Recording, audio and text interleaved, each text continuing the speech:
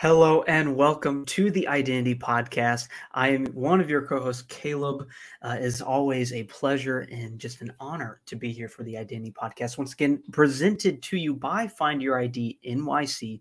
Don't forget that you can actually check us out on all streaming platforms. As always, at the Identity Podcast, don't forget to follow us on TikTok, YouTube, Twitter, and Twitch at our own pages. And go ahead and Find Your ID NYC on Facebook and follow them on Instagram by the same name. If you love the Identity Podcast, well, you can actually sponsor us and email us at press@findyouridnyc.com if you're interested in doing so. Don't forget that you can shop Identity Podcast merch now on Teespring. That link is in all of our social media bios, including our Instagram bio. It is such a wonderful experience to be able to host this show every single week. And I'm very excited to continue our environmentalism series for the month of February into March. And who knows how long it ever lasts. We will definitely have lots of fun. And I'm already having so much fun. And so let's go ahead and introduce this week's guest, none other than Chelsea Webster. She's pretty awesome in my book. How are you, Chelsea? I'm good, thanks. How are you? I'm great. It's an honor to have you on the show, and I'm very excited to get to know your identity. Well, Chelsea, tell us a little bit about yourself. What do you do? I know that you do love tea. Yes, yeah, I am an avid tea drinker, classic British. But I don't actually live in Britain anymore. I live in Vancouver, Canada. So, people are always like, you're a stereotypical Brit. And I'm like, well, I'm not, because I don't take milk and 2 sugars. Is it just tea? Yeah, just straight black tea. All right. I've never met someone who just drinks straight black tea.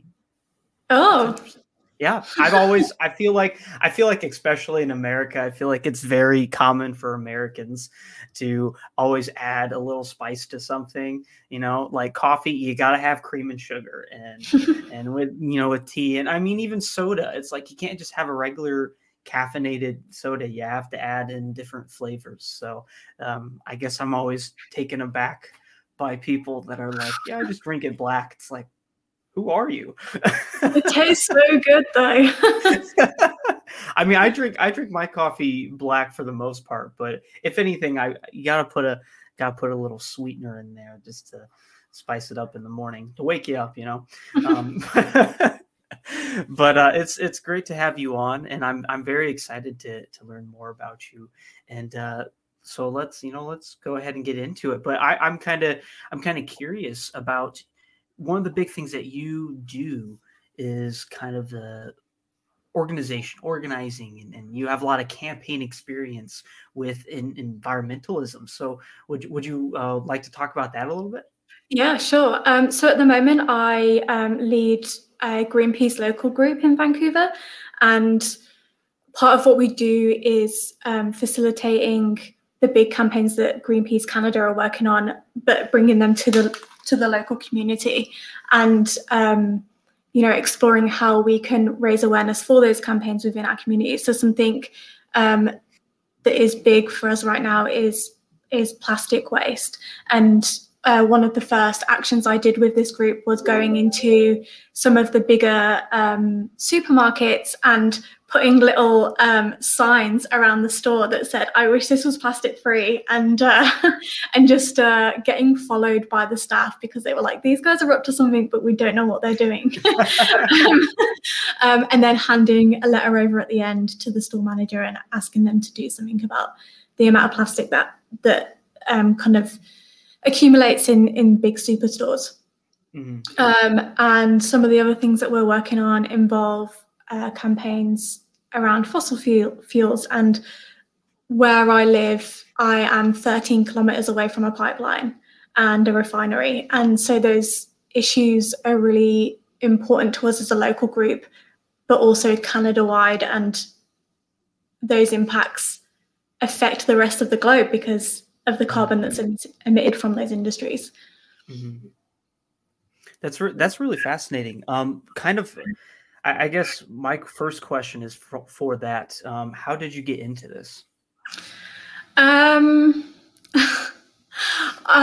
it was more just that I got to the point where I was like, okay, what I'm doing for myself, my individual action of eating plant-based and trying to be low waste didn't feel enough anymore. And I recognized that in order for more action to happen, I felt like I needed to join a group. And so I just literally went on the internet and searched Vancouver climate campaign group, and Greenpeace Vancouver was the first one that came up. So I ended up sticking with them because they were really, I joined the group and they were really welcoming, and I enjoyed the actions they were doing and didn't feel the need to look anywhere else. But yeah, if anyone's interested in joining an environmental group, just look at the big organizations like Greenpeace, 350, Sunrise Movement, XR, and just see if they have a local chapter. And if not, you can always create one.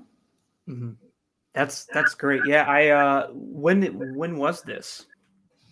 I joined them about 2 years ago. Oh wow! And you've really been able to grow within the organization.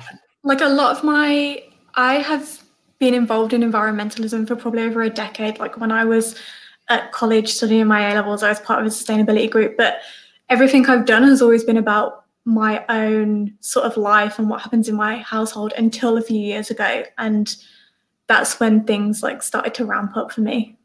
Mm-hmm. Yeah, that's great. Thank you for sharing that with us, and that's really fascinating. Yeah, with Greenpeace, yeah, there are actually several different chapters and charters throughout the United States. Greenpeace is a very popular environmentalist organization, and so when I heard about you being a part of that, I was very grateful and happy that someone from Greenpeace was able to come on, because it's really fascinating to me.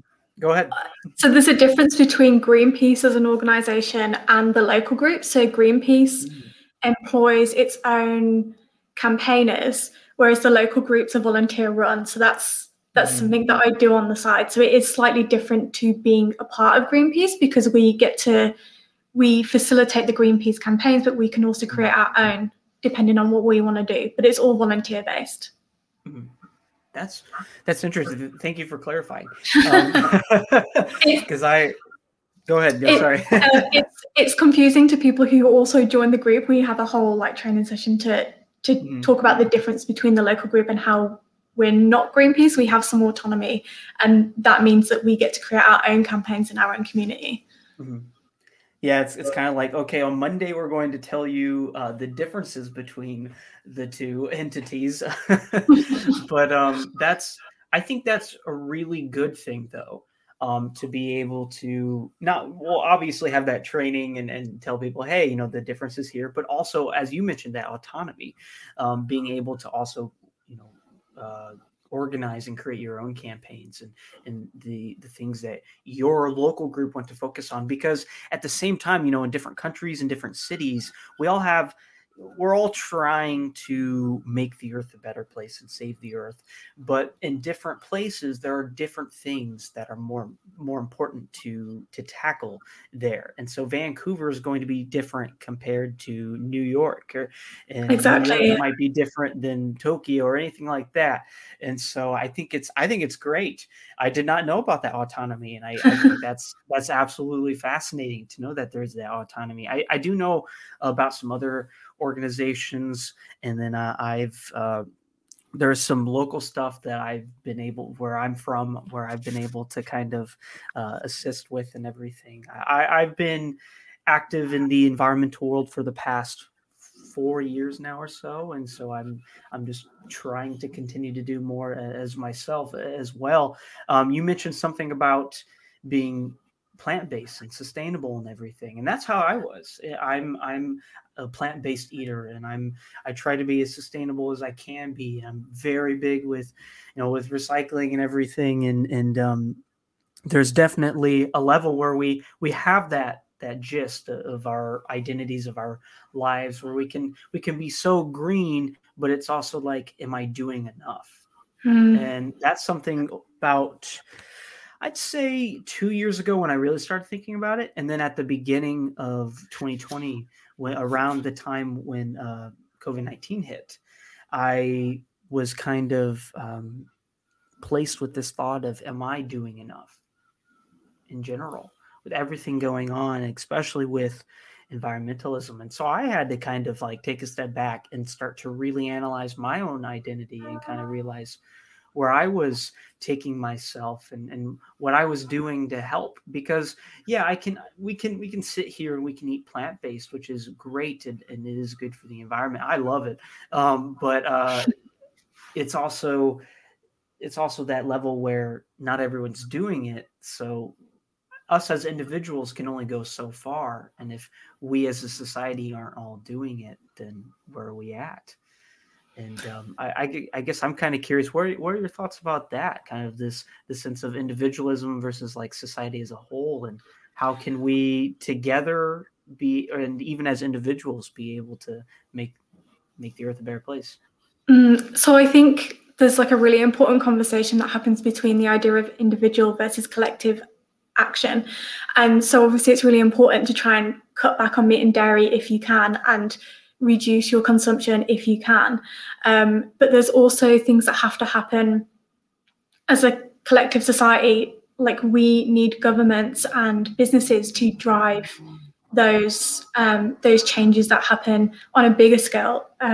When you look at who actually creates all the carbon that's emitted, it's usually can be traced back to fossil fuels. And so, that's sort of something that we need to change. And eating plant-based and being low waste isn't going to fix that. We need that system change to happen. And I think that's where when that conversation happens, it brings those really important ideas forward of how do we change society, and how do we make the bigger impacts that happen in society come forward and change. So, sorry, I've lost my train of thought. No, you're totally fine. That happens to me way too often. But to kind of tack onto what you're saying, something that I'm getting from this, and I think we could maybe talk about a little bit too, and maybe this will help you think about what you were saying, is we kind of have, we have bigger industries, and we have the, little person over here. And so it's kind of this sense of how can, we want, one of the biggest things that we know of is a lot of the burning of fossil fuels and everything is occurring and happening because of the industries, because of these big tech industries out there, especially in North America. And so I'm kind of curious about, let's dive into that, I guess, a little bit of this sense of industry talk. Obviously, it's going to take a lot for society to convince the industries to not do what they're doing anymore, and to switch over and everything. And so do you think that will ever necessarily be plausible, or what are kind of your thoughts on that? I think when you look at what fossil fuel companies are doing right now, some of the bigger ones like BP and Shell, Chevron, Exxon are starting to very slightly move away from their reliance on, or not their reliance, but they're starting to reduce the amount of oil, gas, and coal that they're sort of investing in, and starting to invest in renewable tech. But what they're doing is not enough, because the movement is so marginal that it's not quite there yet. And then what we see is those companies plugging it in a way that it makes it seems like it's bigger than it is. So that's actually greenwashing.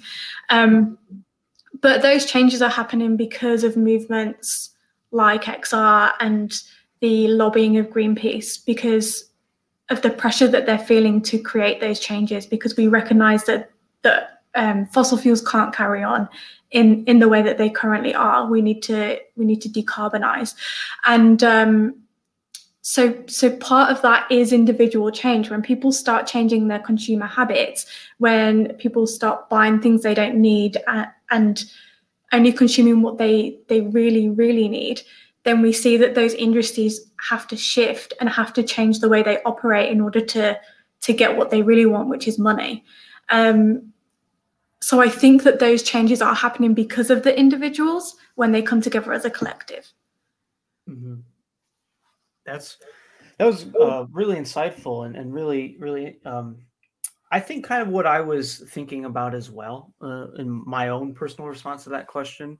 I think it's as anyone who is kind of in this sense of environmentalism and definitely in that mind and state and is an active environmentalist, I think we all know what needs to happen. It's just making it happen. But at the same time, we as individuals can protest. We can do our civic duty, our civic rights, and we can do exactly what you're doing. Go to the local market and put up signs and plastic free and everything.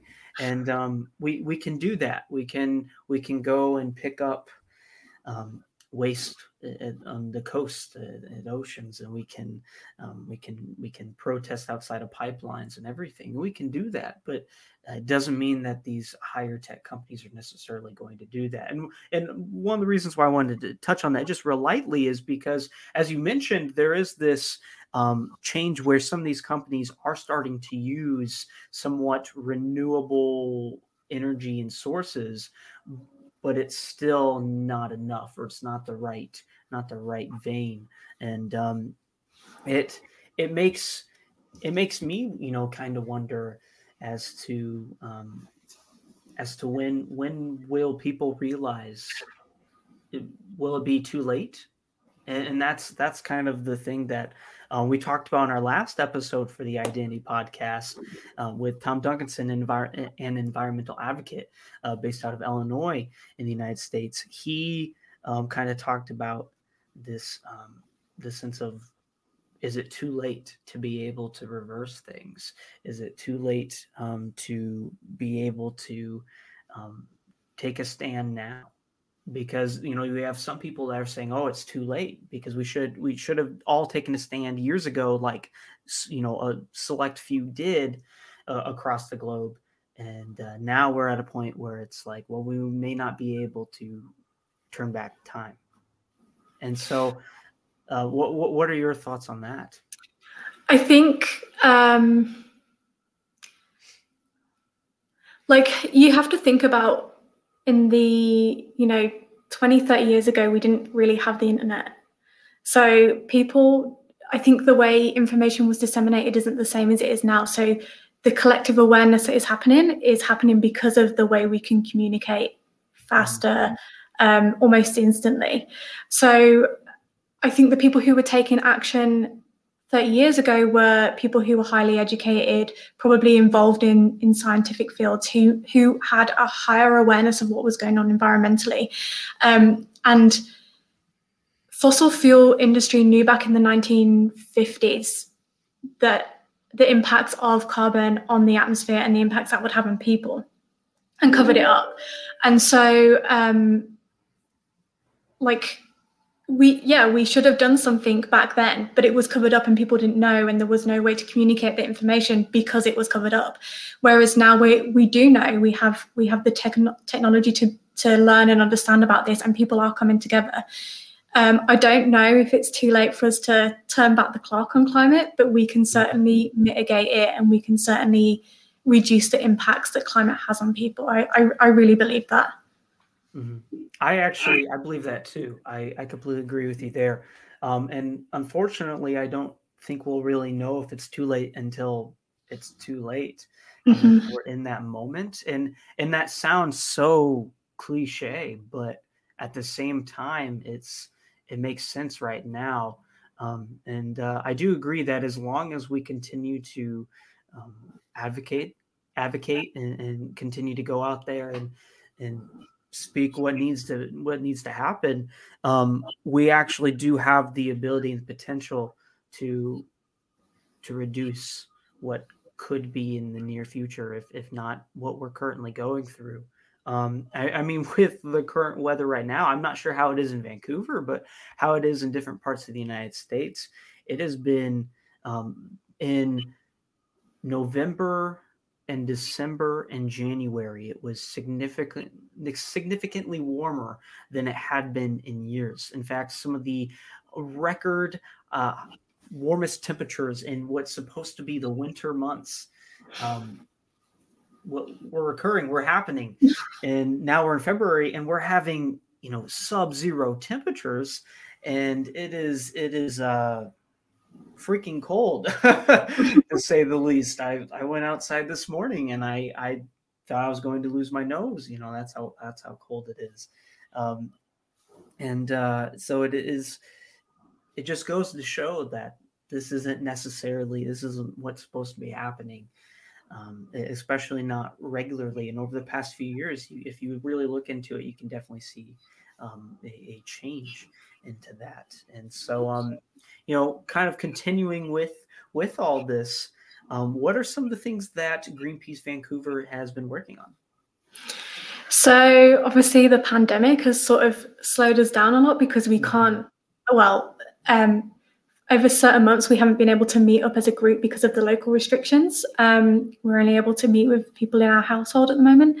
But something that we did in the last few weeks, we held a virtual art build, which was really nice. We all went on Zoom and we had our cardboard and our paper and our pens and our paints ready, and we made signs to raise awareness in our local communities for the proximity to the pipeline expansion that's happening. So I mentioned earlier it's 13 kilometres from my house, but there were people who were slightly closer, slightly farther away. And then we put those signs up in our own communities. So we didn't have to meet up, and it was a really nice way to connect with each other and do some action whilst following safety guidelines. And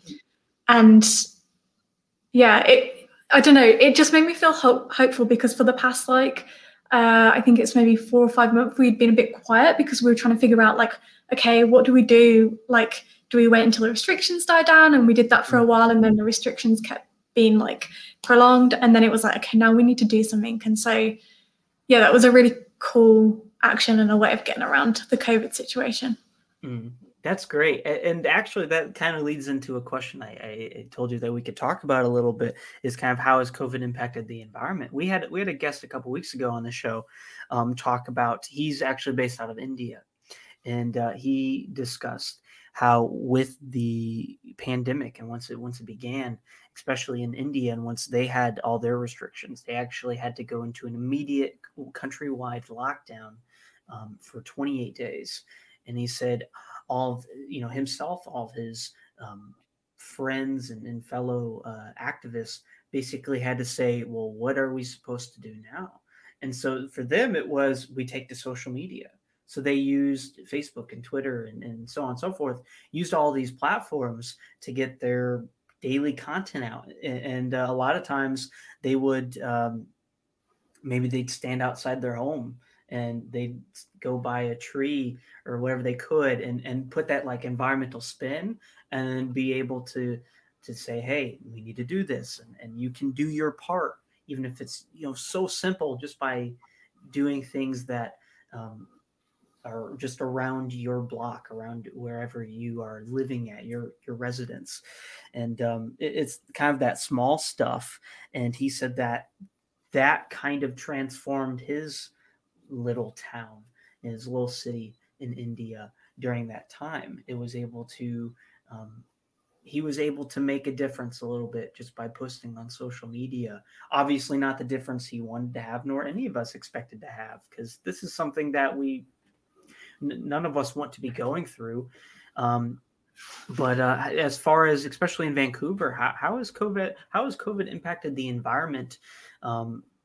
And how is it with not only with having to go and do kind of what you all did, an online event of sorts, and having to resort to things that you never thought would ever have to be even mentioned? So I think the environment here is the same as normal. Maybe the pollution from transit from vehicles has reduced a little bit because people aren't coming into the city. But I think the biggest impact is the fact that construction on the pipeline has had to had to stop briefly, and then it kind of started again. And then there was an outbreak of COVID at the camp. So so the Bonnie Henry, who is kind of like leading our COVID strategy, had to like have that closed down. And I think that's one of the main things that's happening is it's slowed that construction right down and is enabling communities to rally and gather. And the Indigenous community are still protesting that pipeline. The Burnaby community, who are directly surrounding the pipeline expansion, are doing actions nearly every day. Someone went and lived in a tree for a few months in the summer. And so I think having that pause on that construction has enabled more awareness to be gathered in our community. But yeah, in terms of the environment itself, I don't know. No, that's totally okay. I was just curious, especially about the Vancouver area. Yeah. I don't know as much about that area, so it's great to have. And we've never actually had anyone on the show from Vancouver or living in Vancouver at the moment. So I'm very glad that we were able to have you on and be able to talk about that. But I guess I'm kind of curious. You mentioned, with transit and everything. Do you know exactly what the rates of like gas emissions have been in the past few years or anything? That's okay. No. Do you know if it's fairly high or not? I'm not sure how Vancouver runs. Is it an all night long city constantly on? I mean, I lived in London, so to me, Vancouver's like a quaint little quiet city. Yeah. But I mean, there is still traffic. There's not often like standstill traffic jams, but there is traffic. And one of the things the city is contemplating doing is bringing in sort of like I don't know if you know, in London there's a congestion charge for the centre of the city. So any cars coming in have to pay a charge, and that's sort of like a deterrent to reduce emissions from vehicles. So Vancouver is actually thinking about doing something similar, which would, essentially be the same thing. It'd be a cost on entering the city to try and reduce pollution. So I guess there's enough of it that the city is trying to do something about it. But I know that Vancouver is very conscious about environmentalism when it comes to the city's actions. Like they have an initiative called the Greenest City, where they're trying to retrofit buildings and they're trying to bring in this congestion charge and little things like that, really. That's really interesting. I did not know that. I think that's great, though. And it also we talked about this on the last episode, too, of the podcast, how there's definitely a different global response to everything with the environment compared to the United States. You see the United States, we're usually a few steps behind. I'm sure you've noticed. And so it's really interesting to kind of hear from other people especially outside the United States, and to hear how their environments, their cities, their countries are handling things. As you mentioned, for London and with England, was it just the other day? I believe the Prime Minister just announced about the coal mine. What were your thoughts about that? I mean, the UK is part of the Paris Agreement. They have the Climate Change Act, which means that they have to limit net emissions by 2050 to like net zero. And they have all these like climate initiatives, and then they're like, oh, but we're going to build a new coal mine. And it's like, well, then you're not doing anything really, because you're saying one thing, but your actions are like counteractive. And and they are trying to, there's a council in Cumbria that's trying to stop the coal mine, or at least debating whether to go forward with it. So it's kind of up in the air whether it is going to happen or not, but I don't approve. It's a bad idea. Yeah, a wind farm or something. Yeah, that's definitely what I've heard from a lot of people, especially in the United States as well. It's like, where did this come from? And why do you think that should be a thing, especially with being a part of the climate agreement and everything? So I just wanted to kind of hear your thoughts about that, because that was, I think, just this past week, kind of breaking news. And I remember getting an update about that, and talking to some friends of mine, and we were all just kind of taken aback by that, especially after England in recent years being, from what I can tell, fairly active in environmental. I think there's a lot. Yeah, I think there's a lot of people who are like, it's the home place of Extinction Rebellion, and they're doing very well to raise awareness in the UK. But the government is a right-wing government, and they are not that climate friendly, despite some of the policies and things that they're bringing in. Sorry.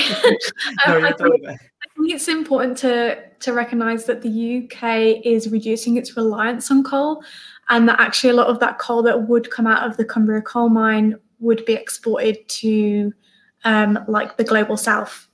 So there's an element of environmental racism there of like, it's not okay for us to burn it, we're trying to reduce that, but we are going to ship it off somewhere else. And then we're no longer responsible for those emissions. That's like not our problem, but we're going to rake in the cash from it anyway. And as you said, taking it to the global south and kind of the environmental racism. I think I like that you mentioned that, and I know that's something that you are a big advocate for. Is simply or against, or yes, exactly, or against. Sorry, or against. An advocate for environmental racism. Let me clarify. An advocate for environmental equality. Yeah, exactly. Yes. Yes. Yeah, definitely. I'm glad we can laugh about that. But let's talk about that a little bit. This kind of being an advocate for all, and especially with the environmental rights, but also with social civic rights. How have you kind of entered that? So I think that part of it was really gradual for me, and it's something that's come much later on as I've learned about environmentalism and the injustices that happen with like unequal environmental sort of like disasters and treatment. But there was something that made it really personal to me, and that was when I was reading about environmental classism. And I'm from a working class background. I lived in like a low economic neighborhood when I was growing up, and it was when I was reading about this inequality in like environmental stuff that I realized, and it was amazing that I'd never made this connection, but I realized that when I was growing up, we had our house, and literally at the end of the garden was a factory. And I would go to my nan's every weekend, and where my nan's house is, there's a row of houses, the road, and then a foundry. And it was like, all of a sudden, I was like, the proximity to pollution and to like industry that creates these injustices, it was all of a sudden like I was there in it, and I'd never made that connection before. And it was like, oh, can I swear? I don't know. Yeah, you can, yeah. Like, oh shit, like I never made that connection before, and like I am so close to this, and I never even knew it. And I remember if we left our windows open a little bit too long, we'd get this like black like dust on the windowsills inside the window, and I'd like write my name in it and stuff because I didn't know. I just thought it was dust. But like now I'm like, that's like particulate matter, and it's really bad for our health. And I realized when I was thinking about this stuff that I grew up with asthma. One of my granddads has emphysema, which is like a lung disease. My nan has COPD, another lung disease. My granddad had lung cancer, my other granddad. And it's like how much of our environment impacts those illnesses, and to what extent, and to what extent are those factories and foundries that are still there impacting the local community that is still there. And I'm lucky enough and privileged enough that I was able to move out of that community and have gained a lot of privilege since I lived in that community. But that doesn't mean those things aren't still there and aren't still happening. And it just became so personal and made me so angry. And for a while it made me feel so helpless because I was like, how, I can't stop this. Like it's such a big issue, but I think, I don't know, like there's a point where you have to be like, well, I have to do something, because like that community, like I lived through that, like that community is worrying about their next paycheck and like how they're gonna pay their rent. And like, you know, right now during the pandemic, parents are like, oh, do I stay home and like lose my wage, or do I and teach the kids, or do I go to work and I don't know, where do the kids go? Who teaches them because the schools are closed? Mm-hmm. And it's like, right now it's just such a big issue that, I don't know, it just became very personal when I made that connection. No, that's great, and thank you for sharing. As someone who also has asthma, is asthmatic, and has a very long line of family members that also have had different like respiratory illnesses and such like that. It definitely makes you wonder, you know, with your environment, everything around, because, you know, where I grew up, it's like, okay, I didn't think it was that bad, but then thinking about it over the past few years and thinking about it now, I look at it and I say, well, actually, no, this is probably why there's a lot of people similar to myself, my family, friends, and such like that have been impacted by that. And it's there are lots of interesting kind of research advocacy articles discussing these types of things and how different plants, different coal mines, factories, and stuff like that can actually affect generations to come. And the craziest part is, like, for some stories that we know, we may just know the kind of the first full generation after the generation working at that plant, maybe, and the effects from it. We don't even know what's going to happen to the second generation of those people who were working there, their children, and what their children will have in their system, and what could affect them. There's been a lot of cases throughout the United States with asbestos, and how that has definitely affected cancer. It really caused cancer.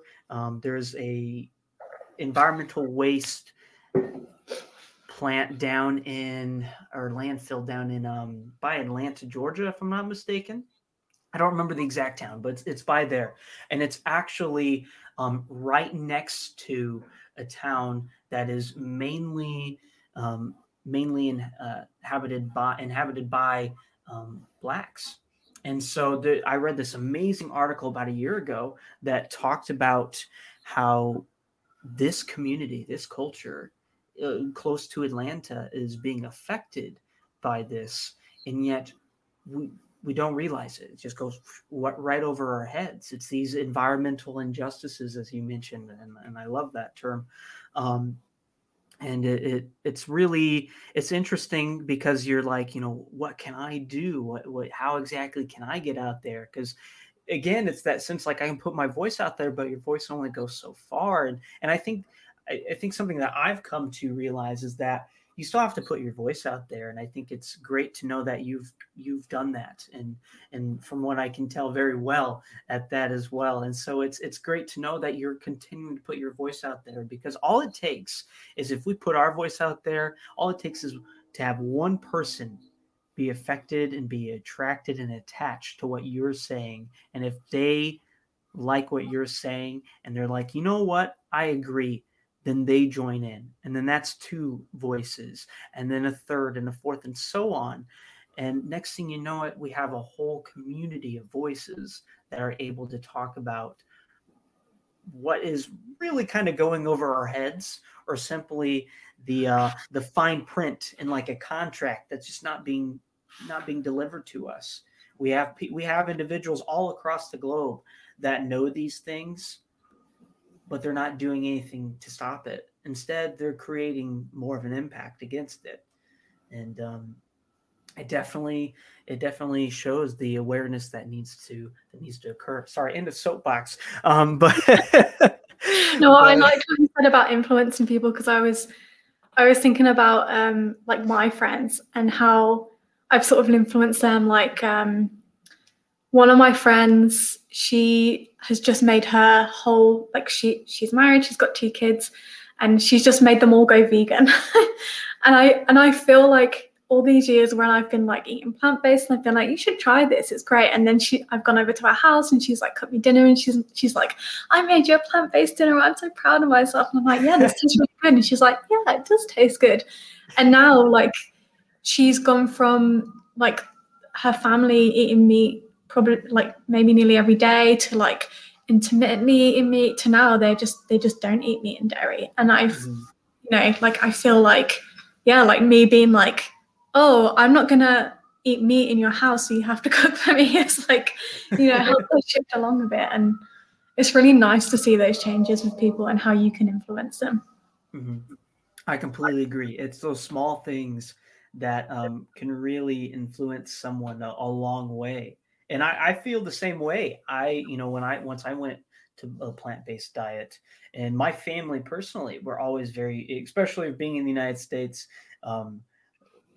heavy meat eaters is kind of a stereotype that is usually correct. And so with my family, that's what it was. Like our weekend meals were, you know, meat and potatoes and stuff like that. That's what I grew up with. And then realizing that I didn't really care for meat as much as others did, and also realizing that I didn't want to eat it anymore, and then realizing the effects that it had on the environment, and with also being an avid and active animal rights activist, it definitely made me, you know, kind of rethink my decisions and everything. And so I went plant-based, and next thing I know, it's within about 5 to 6 months, half my family is basically eating plant-based. They still eat the occasional meat, but my mom just called me the other day and said, there's a chance that I might just go vegetarian at least, you know. It's a change. It's a change. And you know, I have lots of friends that have also done such a thing, or they have gone on you know, very, very similar plant-based kind of diets where they are able to, they mainly eat plant-based, and it's kind of like the whole concept meatless Mondays. I know a lot of people put that out there. Like if we were all just to take off meat on Mondays, you know, look at what it could do to the environment around us, especially locally. And people start to realize that eating healthy is not only great for the environment, but it's also just great for you as well. You know, I feel great. I feel so healthy, and I feel so good about myself. Like I feel like my personal hygiene is better. I feel better about who I am. I feel more fit and active, and I feel like I can run. You know, I can go run a half marathon, and I'm not even winded. You know, that's not true. I'm definitely winded, but yeah, I can't do that. But I like to dream. But it's definitely it's good to have that for ourselves, but it's also great to know that we can influence people. And so I guess that kind of goes into the last thing we can talk about real quick at the end is this journey of becoming yourself. You know, we've talked about this lightly the past few minutes, but you've had a really interesting journey. I know with different things that you've had to tackle. So whatever you would like to discuss, you know, we can discuss that. And so how has your identity changed over time, and how has it kind of led you to who you are today? I think one of the pivotal things for me, so like a little background, I struggled with mental health since I was like 12 years old, like always struggled with anxiety and depression. And for me, something pivotal was being able to go to therapy and like having the money to spend on therapy. And also alongside that, it sounds weird, but this pandemic, like being able to just rest in ways that I don't think I've been able to before. Like, you know, if I wake up and I'm feeling like, you know, I don't want to see people today. I don't want to have to pretend to be okay. And the only thing that I can do is put my hair in a bun and open my laptop and respond to emails. I can do that because I don't have to turn my camera on for a Zoom meeting. I don't have to get ready to go to the office. And so I think those two things combined have enabled me to really look at myself and be like, who am I? What do I want? And like, how do I achieve those things? And actually, one of the things that I did last year at the start of 2020 was, I'm not big on New Year's resolutions, but for that year I was like, okay, this year I just want to be as happy as I can be. And so I made a list of the things that made me happy, and I was like, right, my resolution is to just do more of those things. And I did the same this year. And so I journal about like what it is that I'm enjoying and like the achievements that I feel I've got. And I feel like through doing that, I'm able to sort of like discover myself and do more of the things that I love. So in a way that relates back to environmentalism, it's like, okay, I might not be able to go out and organize a protest, but I can go on Zoom and organize an art build. And it's really lovely to have communication with people, but it's also great for our mental health because we have that community feel without too much pressure of having to go onto the streets and spend all this time and energy to do stuff that we might actually not be feeling, which sounds weird, but I get that it sounds weird, but it's nice to have that rest. And I think I heard a quote by she's a British comedian called Cindy V, and she said, by not going out, we're able to go in. And it was just like, wow, yeah, like so much of this time spent in lockdown, we've just sort of like been looking at ourselves and like trying to think like, is what we were doing before the pandemic what we want to be doing after the pandemic? And I think for so many people, the answer is no. So I had to write that down. I love that so much. My little... That's great. Actually, I really love that. By not going out, we're able to go in. And I don't think that sounds weird. Sorry, go ahead. I was just going to say, it was just like, when she said that, it just like hit me and I was like, whoa, that's good. I remember that. That's really good. Like, I'm the type of person, all of our viewers and listeners know that as soon as I hear something really good, I have a little card that I write everything down. Cause like I say, I have to, I have to remember this. But that's really good actually. And I think how it ties into what you said is great, honestly. I don't think it sounds weird at all what you were mentioning. In fact, I think in some sort of way we can all relate to that. Obviously in our own little differences and perspectives and everything, but we can all relate to it for the most part. And I think that's what's important. I mean, this is the first time in a very long time, or quite possibly ever in the history of humanity, where we are all connected with something. We've all been affected and impacted in some sort of way, whether it be big or small. We have been, and this is the first time that we can all say that for a global perspective, as a society, we have been affected by this, and we are actually all feeling and understanding each other's sympathies, pain, everything that we're going through. And so, when it comes to this, I think your mentality was great. And I did a similar thing as well. I realized that I had to do certain things for myself. One of those things was just to continue to do the things that I'd been wanting to do for a long time, especially being at home for a while. It was,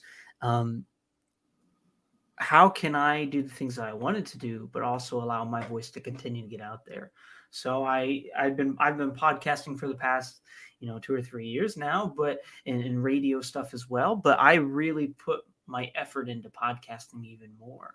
I'm also a writer, so I put myself more into my journalistic qualities more than ever. I tried to revamp my blog, and I tried to write things that not only were important to me but also important to others, and just kind of put my voice out there, because I wrote a lot of things that were very reflective on how I was feeling at the time.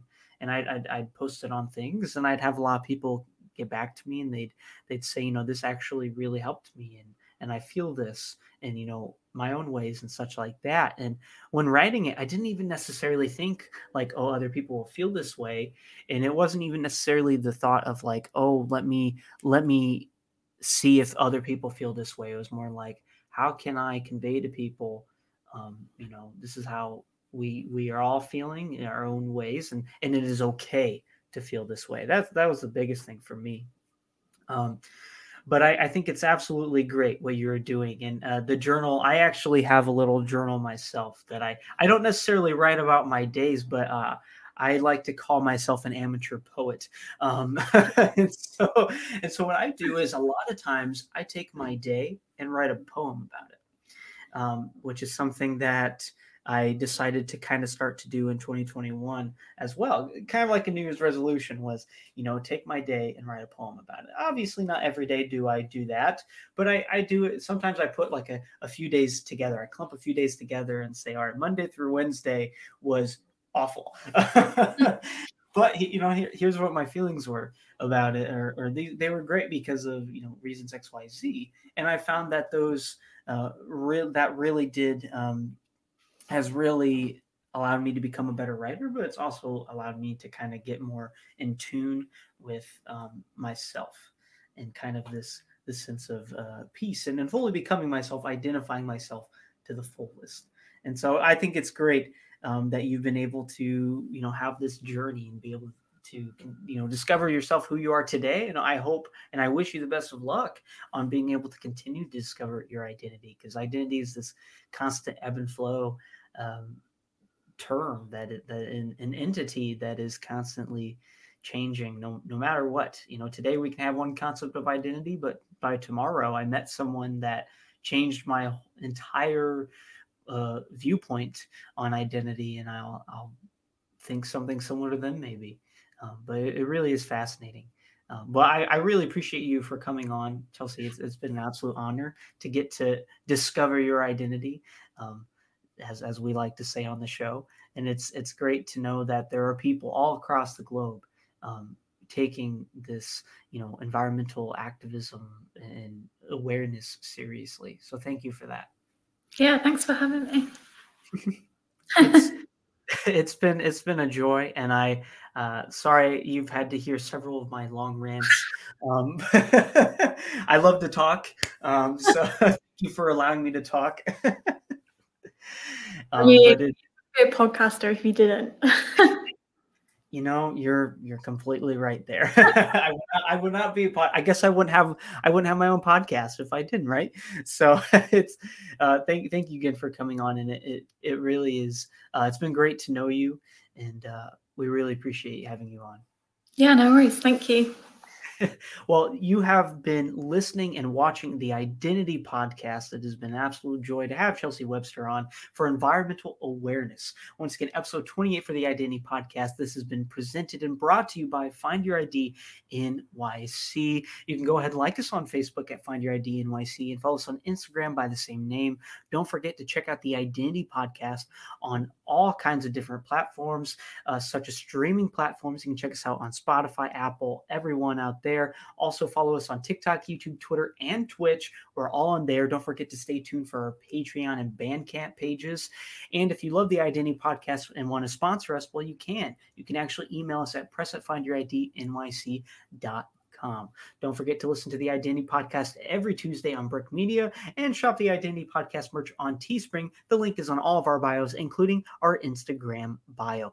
Next week is going to be some exciting stuff as we round out the end of February and continue with environmentalism and feature the Garbage Gang of California on the show. Very excited to have them on the show. Can't wait to hear everything that they've been doing, especially with their initiatives of picking up trash, especially on the coast. Really fascinating stuff. So I'm excited to have them on. And as always, don't forget to check out our partner, Reverend Ivy Rivera, psychic. Really amazing stuff what she's doing out there. Don't forget to check out all of her social media pages at Ask Ivy, and to check out her new church that she created, Roots Revival Interfaith, every Sunday at 7 p.m. Eastern. They live stream on YouTube, TikTok, and any other streaming platform and any other social media platform out there as well. You've been listening to the Identity Podcast. It's an absolute joy, as always, to be able to do this show. I'm Caleb, one of your co-hosts, and we appreciate you all. Don't forget to tune in every single week, every Wednesday at 7:15 p.m. Eastern Time. Thanks.